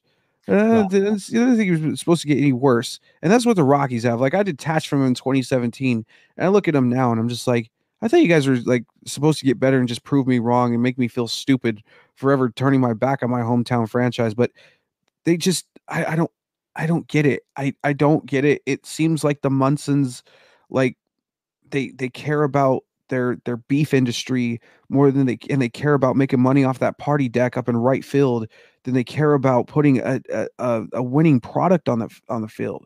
They don't. I mean, because they know they're going to get 3 million people a season in that Coors Field no matter what, and they're going to make money and they're going to make their money. But it's just like eventually that's going to wear out. Yep. You know, fans want to see a winning team. Oh yeah, they do. They want to see a winning team more than anything. And here's the other thing, because that always comes to everyday life, whether it comes to business. Risk always equals reward. Even if you take some of those big time risks, think about the reward that comes after it. Because when you make that happen, and I mean, you look at some of these Fortune 500 companies, I mean, Tesla, Amazon, they made big time risks into building something to where now, my God, Elon Musk is the most successful businessman on the planet. And then you have a bunch of all these other up and coming business people that they're making the same similar moves. And it shows that when you put an idea together and you make the risk in it, in putting the potentials in it, and you invest in it, that's where the real reward comes into it in the end. Now, even if it fails, you look back at it and I'm like, okay, that was a dumb tried. Mistake. Yeah, you tried and you learn from it. But that's something that people got to start to realize. And these franchises, they haven't learned that yet. I hate to say this because I know there's a lot of Rockies fans in Colorado and even particularly around the world now that there's been almost 30 years of baseball in Denver, but I honestly feel like the best thing for that team to do is just to get sold and move out of Denver, because it's clear to me that they're the franchise that no pitcher wants. If they can't get pitching there, I don't think they're ever going to win a World Series. 07 looks like such a fluke. Yeah. 07 was such a fluke. Like, it was just the stars aligned perfectly. And honestly, if the Cleveland Indians would have won and we would have faced them in the World Series, you probably would have had a way better shot at winning that World Series than you did going up against the Boston Red Sox. That's true. Year. It just, that franchise is so frustrating. I am so glad I'm not a Rockies fan anymore, because I can only imagine how Rockies fans are reacting yesterday, today. It's got to be so infuriating to watch one of the greatest third baseman potentially of all time. Just walk, and then the franchise goes, here's some more money with it, and right. we don't want anything. You can just have him. Right, and think about this. What are you going to end up doing now once Arenado's gone? Are you now going to see more of the potentiality with Trevor Story now have to build up? Are you going to expect Ryan McMahon to now have to be, a productive player? Like, it just doesn't seem like, those puzzles are adding up at all for Colorado, and it's unfortunate. And Story is like Arenado too. He's a competitive player. He wants to be on a winning team. He doesn't want to spend the rest of his days floundering away with the sub 500 franchise who can't seem to just get their head out of the sand. And correct me if I'm wrong, but if I could think about this all the years with Colorado, these were definitely the guys down the tiers. Andres Galarraga, Vinny Castilla, Matt Holliday, Troy Tulowitzki, Carlos Gonzalez, Nolan Arenado, and now you have Trevor Story. And listen, I'm not even going to add Charlie Blackmon in this mix. I think he's a wild card guy. He's a guy that you could probably throw into the mix as just an add-on, but I don't see him being as impactful as far as a franchise goes. But I feel like that's kind of just sums it up with that franchise, with all those players listed right there. What could have been. It's a shame that none of those players are enshrined. The only player they've ever enshrined is Todd Helton. Yeah, that's it. Like Larry Walker, Vinny Castilla, Andres Galarraga, Dante Bichette, all those guys should be enshrined in that stadium, because that's what made that team competitive from the get-go. Yeah, it's true. Ellis Burks, Eric Young, all those guys all those guys are what made Colorado baseball a thing. Yeah. And to see that there's only one man who's enshrined, who, by the way, is not even a Hall of Famer, and the one guy that you don't have enshrined is a Hall of Famer now, and Larry Walker. Yeah. That is very, very, very frustrating. I don't get it. I don't get it. I don't get it at all. I maybe it's because they thought, well, we're too young of a franchise to start enshrining players. We don't have that legacy. I don't know what it is, but man, when I was a young kid growing up in Denver, those were the glory days. I mean, there was nothing better than steroid era baseball with thin air. Man, I tell you what, I went to the 1997 Home Run Derby. Who, Lord, was that ever a sight and a spectacle to see when it came to Colorado? Isn't that breathtaking right there? I mean, my God. I mean, the baseball stories I've had, like I grew up playing and watching baseball all throughout my life. I remember at 6 years old, I went to my first ever baseball game, and it was at Old Yankee Stadium, and they were playing the A's. And of course, right here behind me, of course, I have boxed up. I mean, it's a must. A guy who's been loyal to a team for 20 years, and he was one of my favorite icons as a player, and not only just from his play game, but just his leadership and what he was to the team. He was lived and breathed New York. And so I get a chance to see the game. Fast forward to 2013. When I was 13 years old, I go to Cooperstown. I go and see the Baseball Hall of Fame. And in the end, I take a drive up over to the Bronx, and we go and do the baseball tours, where I got a chance to walk on Old Yankee Stadium. And I'm right there behind the plate, where you just see the whole field, even all the way toward the outfield, and you have no choice but to sink in just all the legendary players who played on this field all the way through and through. And it's just like, it's an unbelievable, breathtaking moment, man. I mean, yeah, it's surreal. Yeah, that's an even more deep lineage in history than the Rockies will probably ever have. I mean, you got guys like Roger Maris and Babe Ruth and Lou Gehrig, and just the list goes on and on and on. And Reggie Jackson.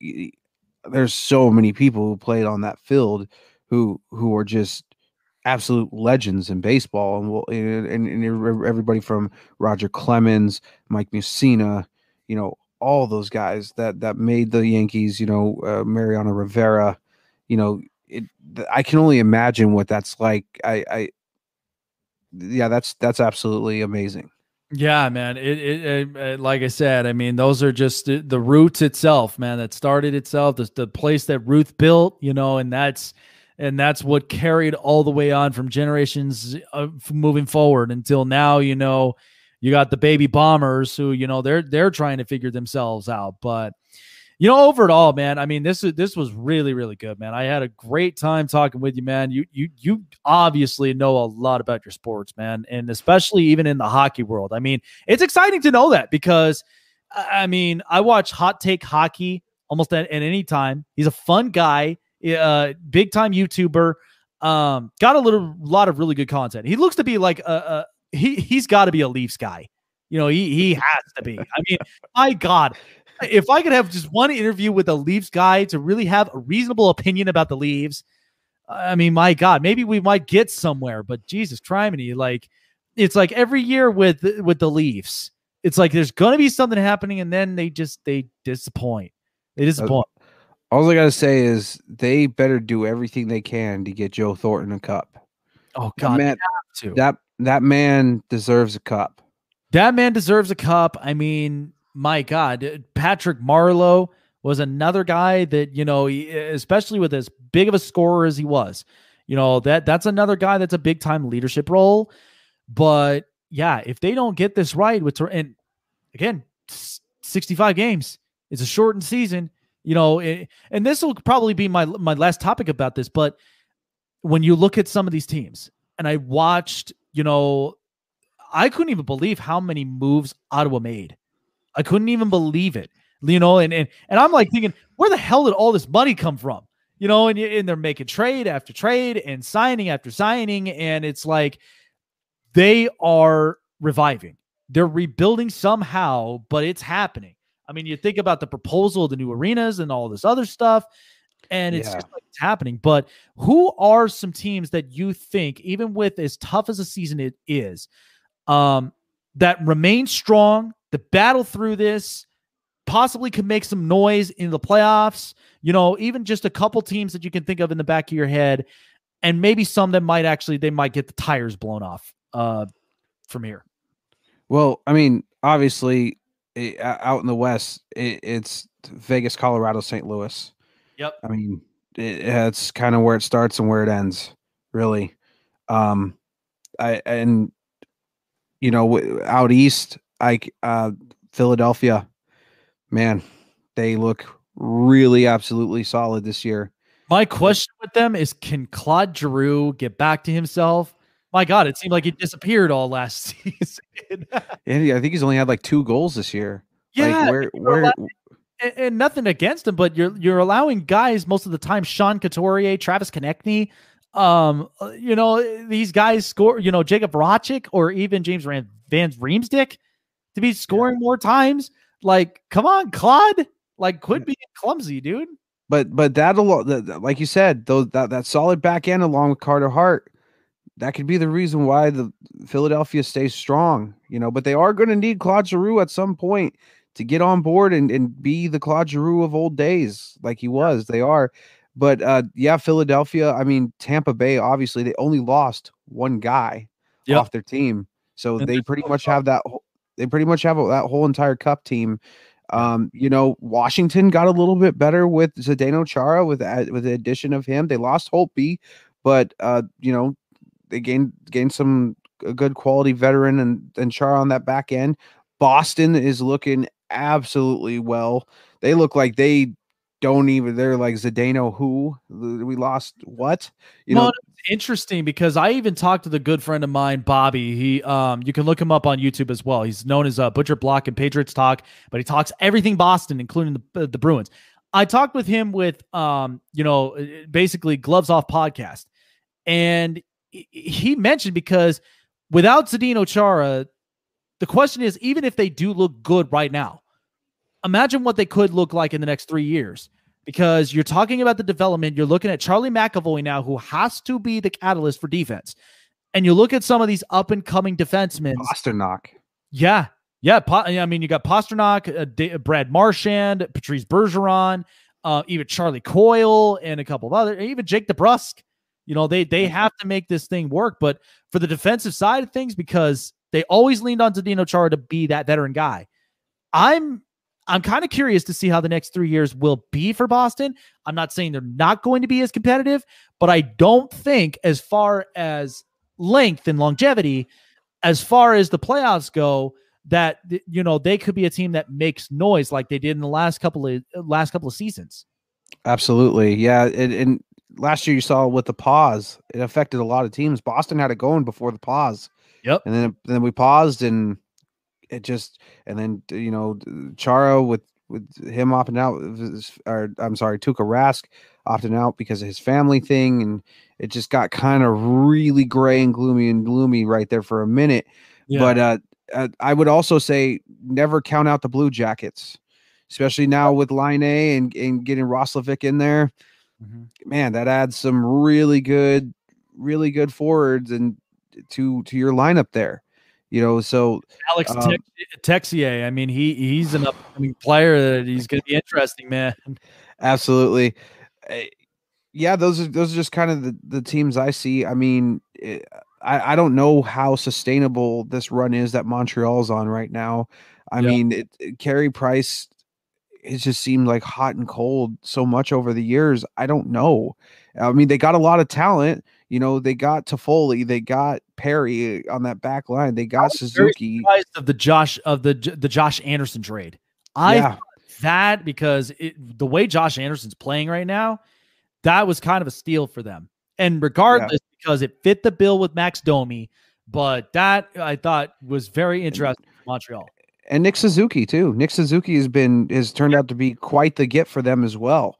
He's been pumping out some really good production really early on. So, they got They got Gallagher and those guys there too. I mean, I don't know how sustainable it is. And then, there's always obviously the Leafs, like we just had mentioned, they got Austin Matthews and Mitch Marner and Joe Thornton's out.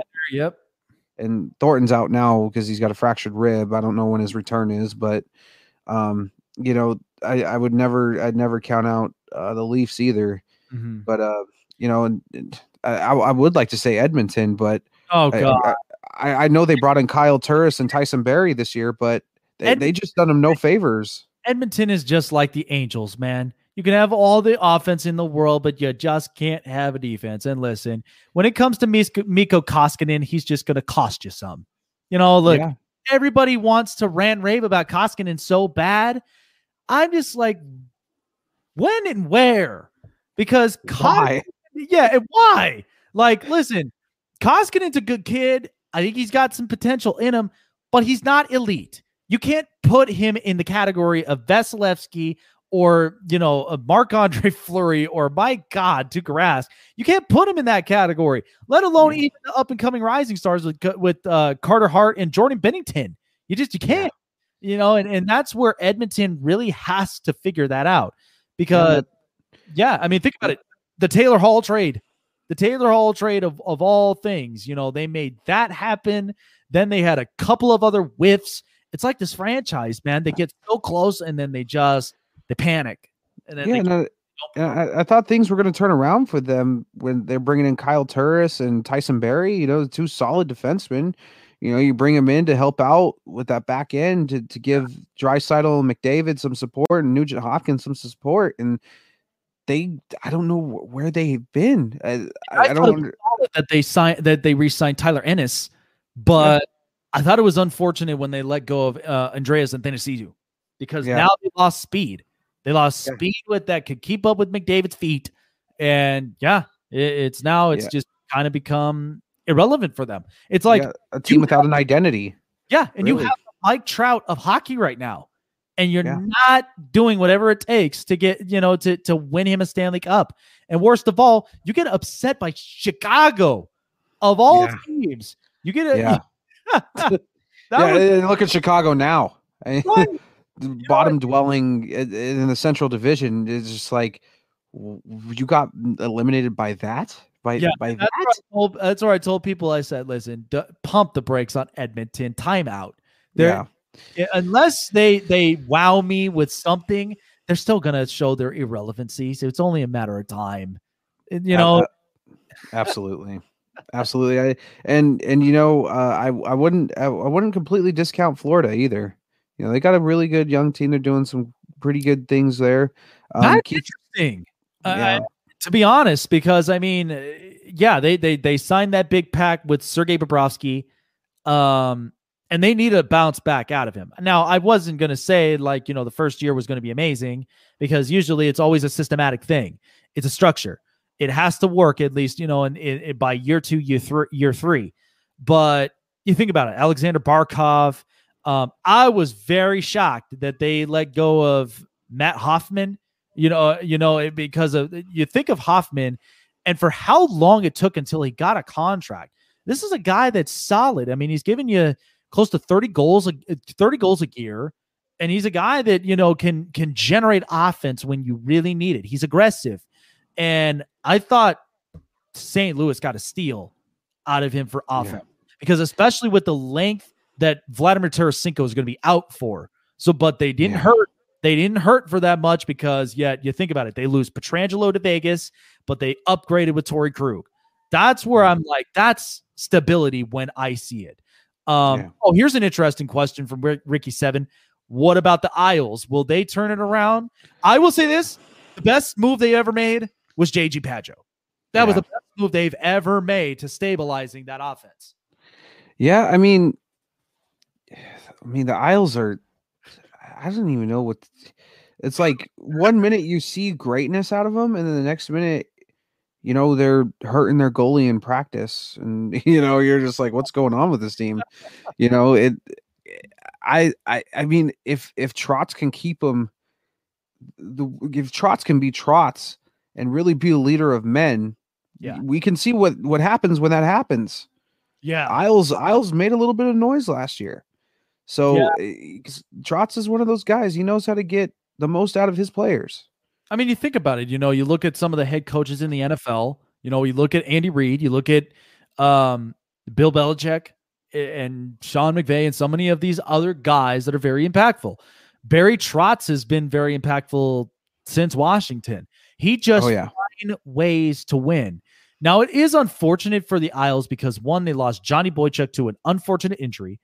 You got your goaltender that he's hurt, but they still somehow, some way, with the guys they have, Anders Lee, Matthew Barzal, Brock Nelson, even Josh Bailey, they still find ways somehow to win games.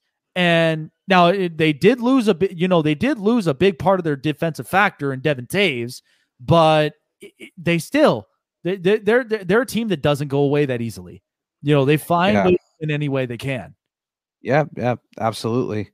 I wouldn't count them out either. So those are kind of just my teams. I honestly, and then like I said, I'm not so sure with that hefty schedule that Dallas has on them now, that down the road, I don't think it's going to be by much, but they might not even make the postseason. Yeah, I just can't see that grinding of a schedule, and they don't even have Tyler Seguin back. And these last few games, they got a real slap in the face reality check by the Carolina Hurricanes. They really got smacked in the face real good 2 games in a row. So and think about that. A team that displayed so much defense last year with Miro Heiskanen, and it's like now it's just like it's kind of disassembled and dissected, and that's kind of what's been happening with the Stars. And even so, I mean, the Stars have been a middle of the pack type of team, but the question is, are they going to make noise, or are they just pretty much going to stay in their place and be short of the playoffs? Yeah. Or is that grinding COVID schedule going to get to them? Going to grind it's going to rear its ugly head and grind them out. Yeah. No, that's absolutely true. Well, I really do appreciate it, Jeremy, man. It's great having you up on here, man. Love to have you up on here again. Let our fans know, of course, where can they find you at as far as media goes? If you got something up in place, man, we really would love to check you out, get at least a little bit more info out of you, and definitely help subscribe, help one another. Yeah, absolutely. So every Tuesday and Thursday we do the Central Ice podcast. That's a podcast I have with me and my co-host Arian. That's through Baseline Times. You can find us at Central Ice Podcast on Instagram, at Central Ice Cast on Twitter. We talk hockey, NHL, everything and around. We just had our first interview with a former NWHL veteran, Sarah Alquist Snyder. That's going to be dropping this Thursday because we recognize that there is a strong growing movement for women's hockey now to come to the forefront in hockey, and we're doing all we can to showcase that and give that its platform and its time right now, because that's really what's starting to happen within hockey, and I'm very, very proud of that. Very glad now that there is a league where women can be paid, and there's a professional league for the women to go. The Olympics are no longer just the end all be all for women in hockey, and now there's definitely somewhere that all the young girls in hockey can look up to, and they have something to watch. Boy, isn't that just remarkable? And you know what? I'm all about pro innovation, and I say about this even for what our country's going through. I'm all about innovation and keeping a status quo. When you look at sports and how innovative it has become, the fact that now that we're having women's hockey become professionally, I think this is great because, we watched all the women that were out there in the Olympics. I mean, with, Kendall Coyne and so many others that are down the list. I can name at least a few of them, and it just keeps going on. But having a professional league now, this brings the utmost respect to professional women out there in hockey, and even so are positive role models, for futures out there. And I congratulate them, and I hope that the season pans out so well for them. But this is great. This is great stuff for them. And I hope that this pans out very, like, I think it's fantastic. So I hope it pans out well. So, but awesome. And by any chance, just as a serious question, are you part of a network with anybody? Yeah, I'm with through Baseline Times. That's where we go through is Baseline Times. You can check us out at baselinetimes.com. We have coverage right now of NBA, college basketball, college football, and then hockey. We just started bringing the hockey coverage to them. So, you know, we're kind of getting on board and kind of getting it going. There you go, man. All righty, man. That's awesome. Well, like I said, best of luck to you guys as well. I mean, I've been telling this, and it's so funny that you got a co-host with you named Darian, because one of my colleagues up here, the main colleague here on this Spotlight Sports Network, is named Darian. And we've started this thing since, he started a while back in 2016. And of course, when the pandemic hit, it was hard. It was tough.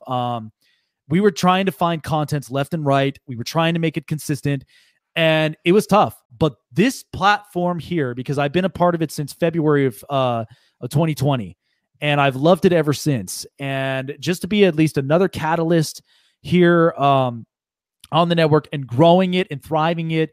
I mean, we're close to literally getting to at least 1,000 subscribers, and I'm already at the 320 mark. But we work hard every single day. When you put your heart and soul into it, that's, as we mentioned, risk equals reward. You put in, and there's room for everybody to eat. There's room for everybody to eat. Exactly. The table never goes empty. The table never goes empty. The plates never go empty. It's open buffet all around. Everybody's going to get hungry with something, but I really do enjoyed this, man. I really did. Would definitely love to do this again sometime, man, but we'll see exactly how the rest of this hockey season goes. And good luck to you, and good luck to you guys up over on the networks, man. Best of luck to you guys. And we'll hopefully definitely catch you up sometime soon. Thank you. And same to you guys as well. Much success wish to you guys. And yeah. Absolutely. Thank you so much, man. Take care of yourself. Be safe. Stay healthy up out there. Wash your hands. And, like I said, we're almost close to it. We're just fighting this head on, and we're going to get through this with flying colors, man. Promise you. Absolutely. There is an end. The first pandemic in 1912 ended. This one will end as well. There you go. Positive hopes, man. All right. Take care of yourself, man. Thank you. You too. There you go. Jeremy Case there from, man, guys, that was awesome. That was actually very, very awesome. And I know it took a long time. And, I know I have one other thing, and I'll be getting to that kind of like as my bottom of the hours type of thing. But man, was that I had to go on with that one. I thought that was awesome. But he's absolutely right. A shortened season like this in hockey, it's 65 games. Nobody could predict this. Nobody. And the goaltenders, I think, are getting a big advantage for this because of the fact of you now have, you've got all the goaltenders now that are showing up. And it's also giving some of the main guys at least a little bit of time. But it'll be interesting to see how this shapes. But I think for as much of the challenges that hockey's going through, it's going to be one that's going to be fun. I'm going to love this thing. I'm going to love to see this thing pan through, but I'm hoping it's going to turn out for the better. So when I come back, I'll be talking a lot more about the Deshaun Watson potential trades and what we might actually see here coming up right here at the bottom end of the hour. You don't want to end up missing that here on the Snake Sports Talk Show.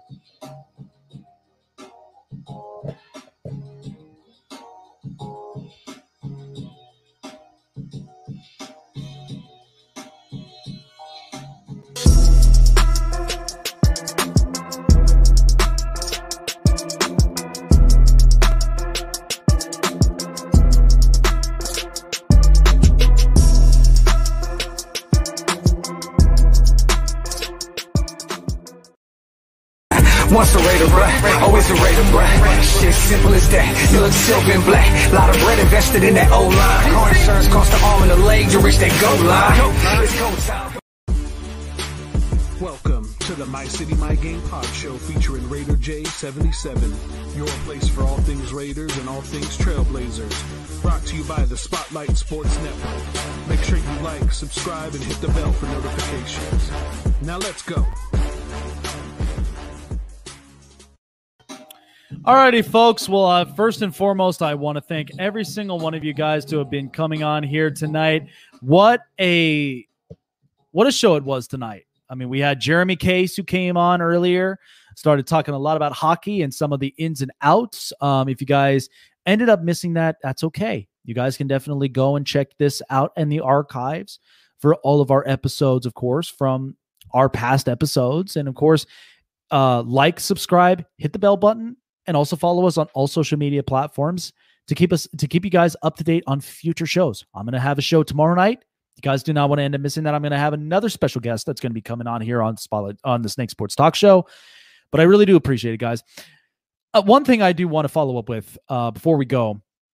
So the Deshaun Watson thing, because now Matthew Stafford's in LA, Jared Goff is in Detroit, and now the question is, what do we do with Deshaun Watson?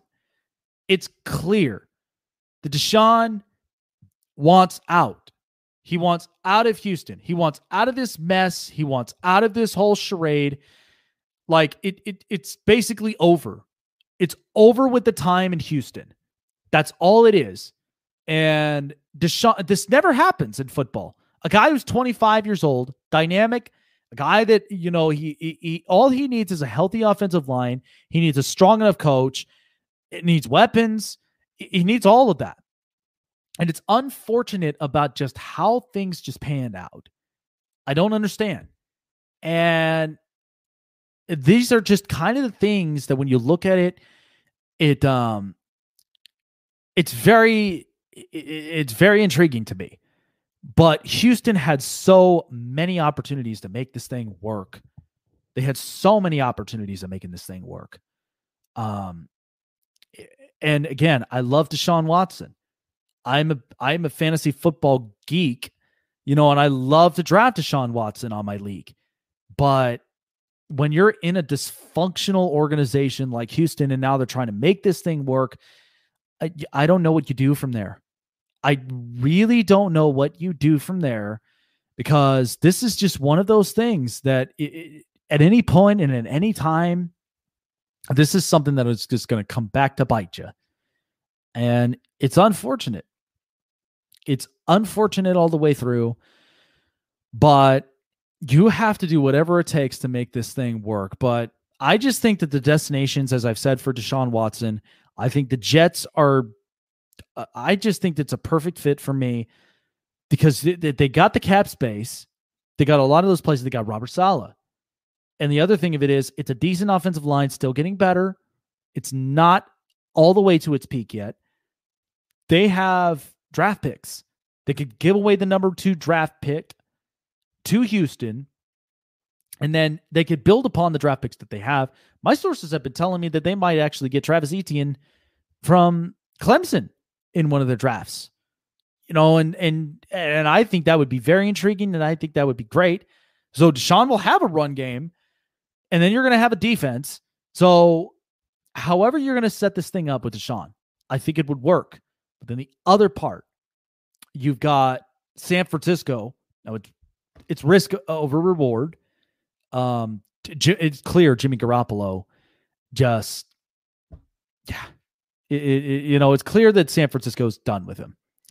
But I just truly think that where Deshaun Watson's going to end up going, and then there's even Miami. I mean, Miami seems like a solid place. But in the meantime, I think Deshaun is going to end up going at some point after watching Stafford, after watching Goff, after watching a couple of these guys. It's going to be on the back of his mind. That's what it's going to be. In Houston, you either make this thing right or that's going to be it. And I feel like there's no way of repairing this. But I appreciate you guys coming up on here tonight. Really do appreciate it. Hope you guys have a great night. Stay safe, stay healthy, and we will see you for another episode tomorrow night. Take care, guys. Have a great one. We'll see you later.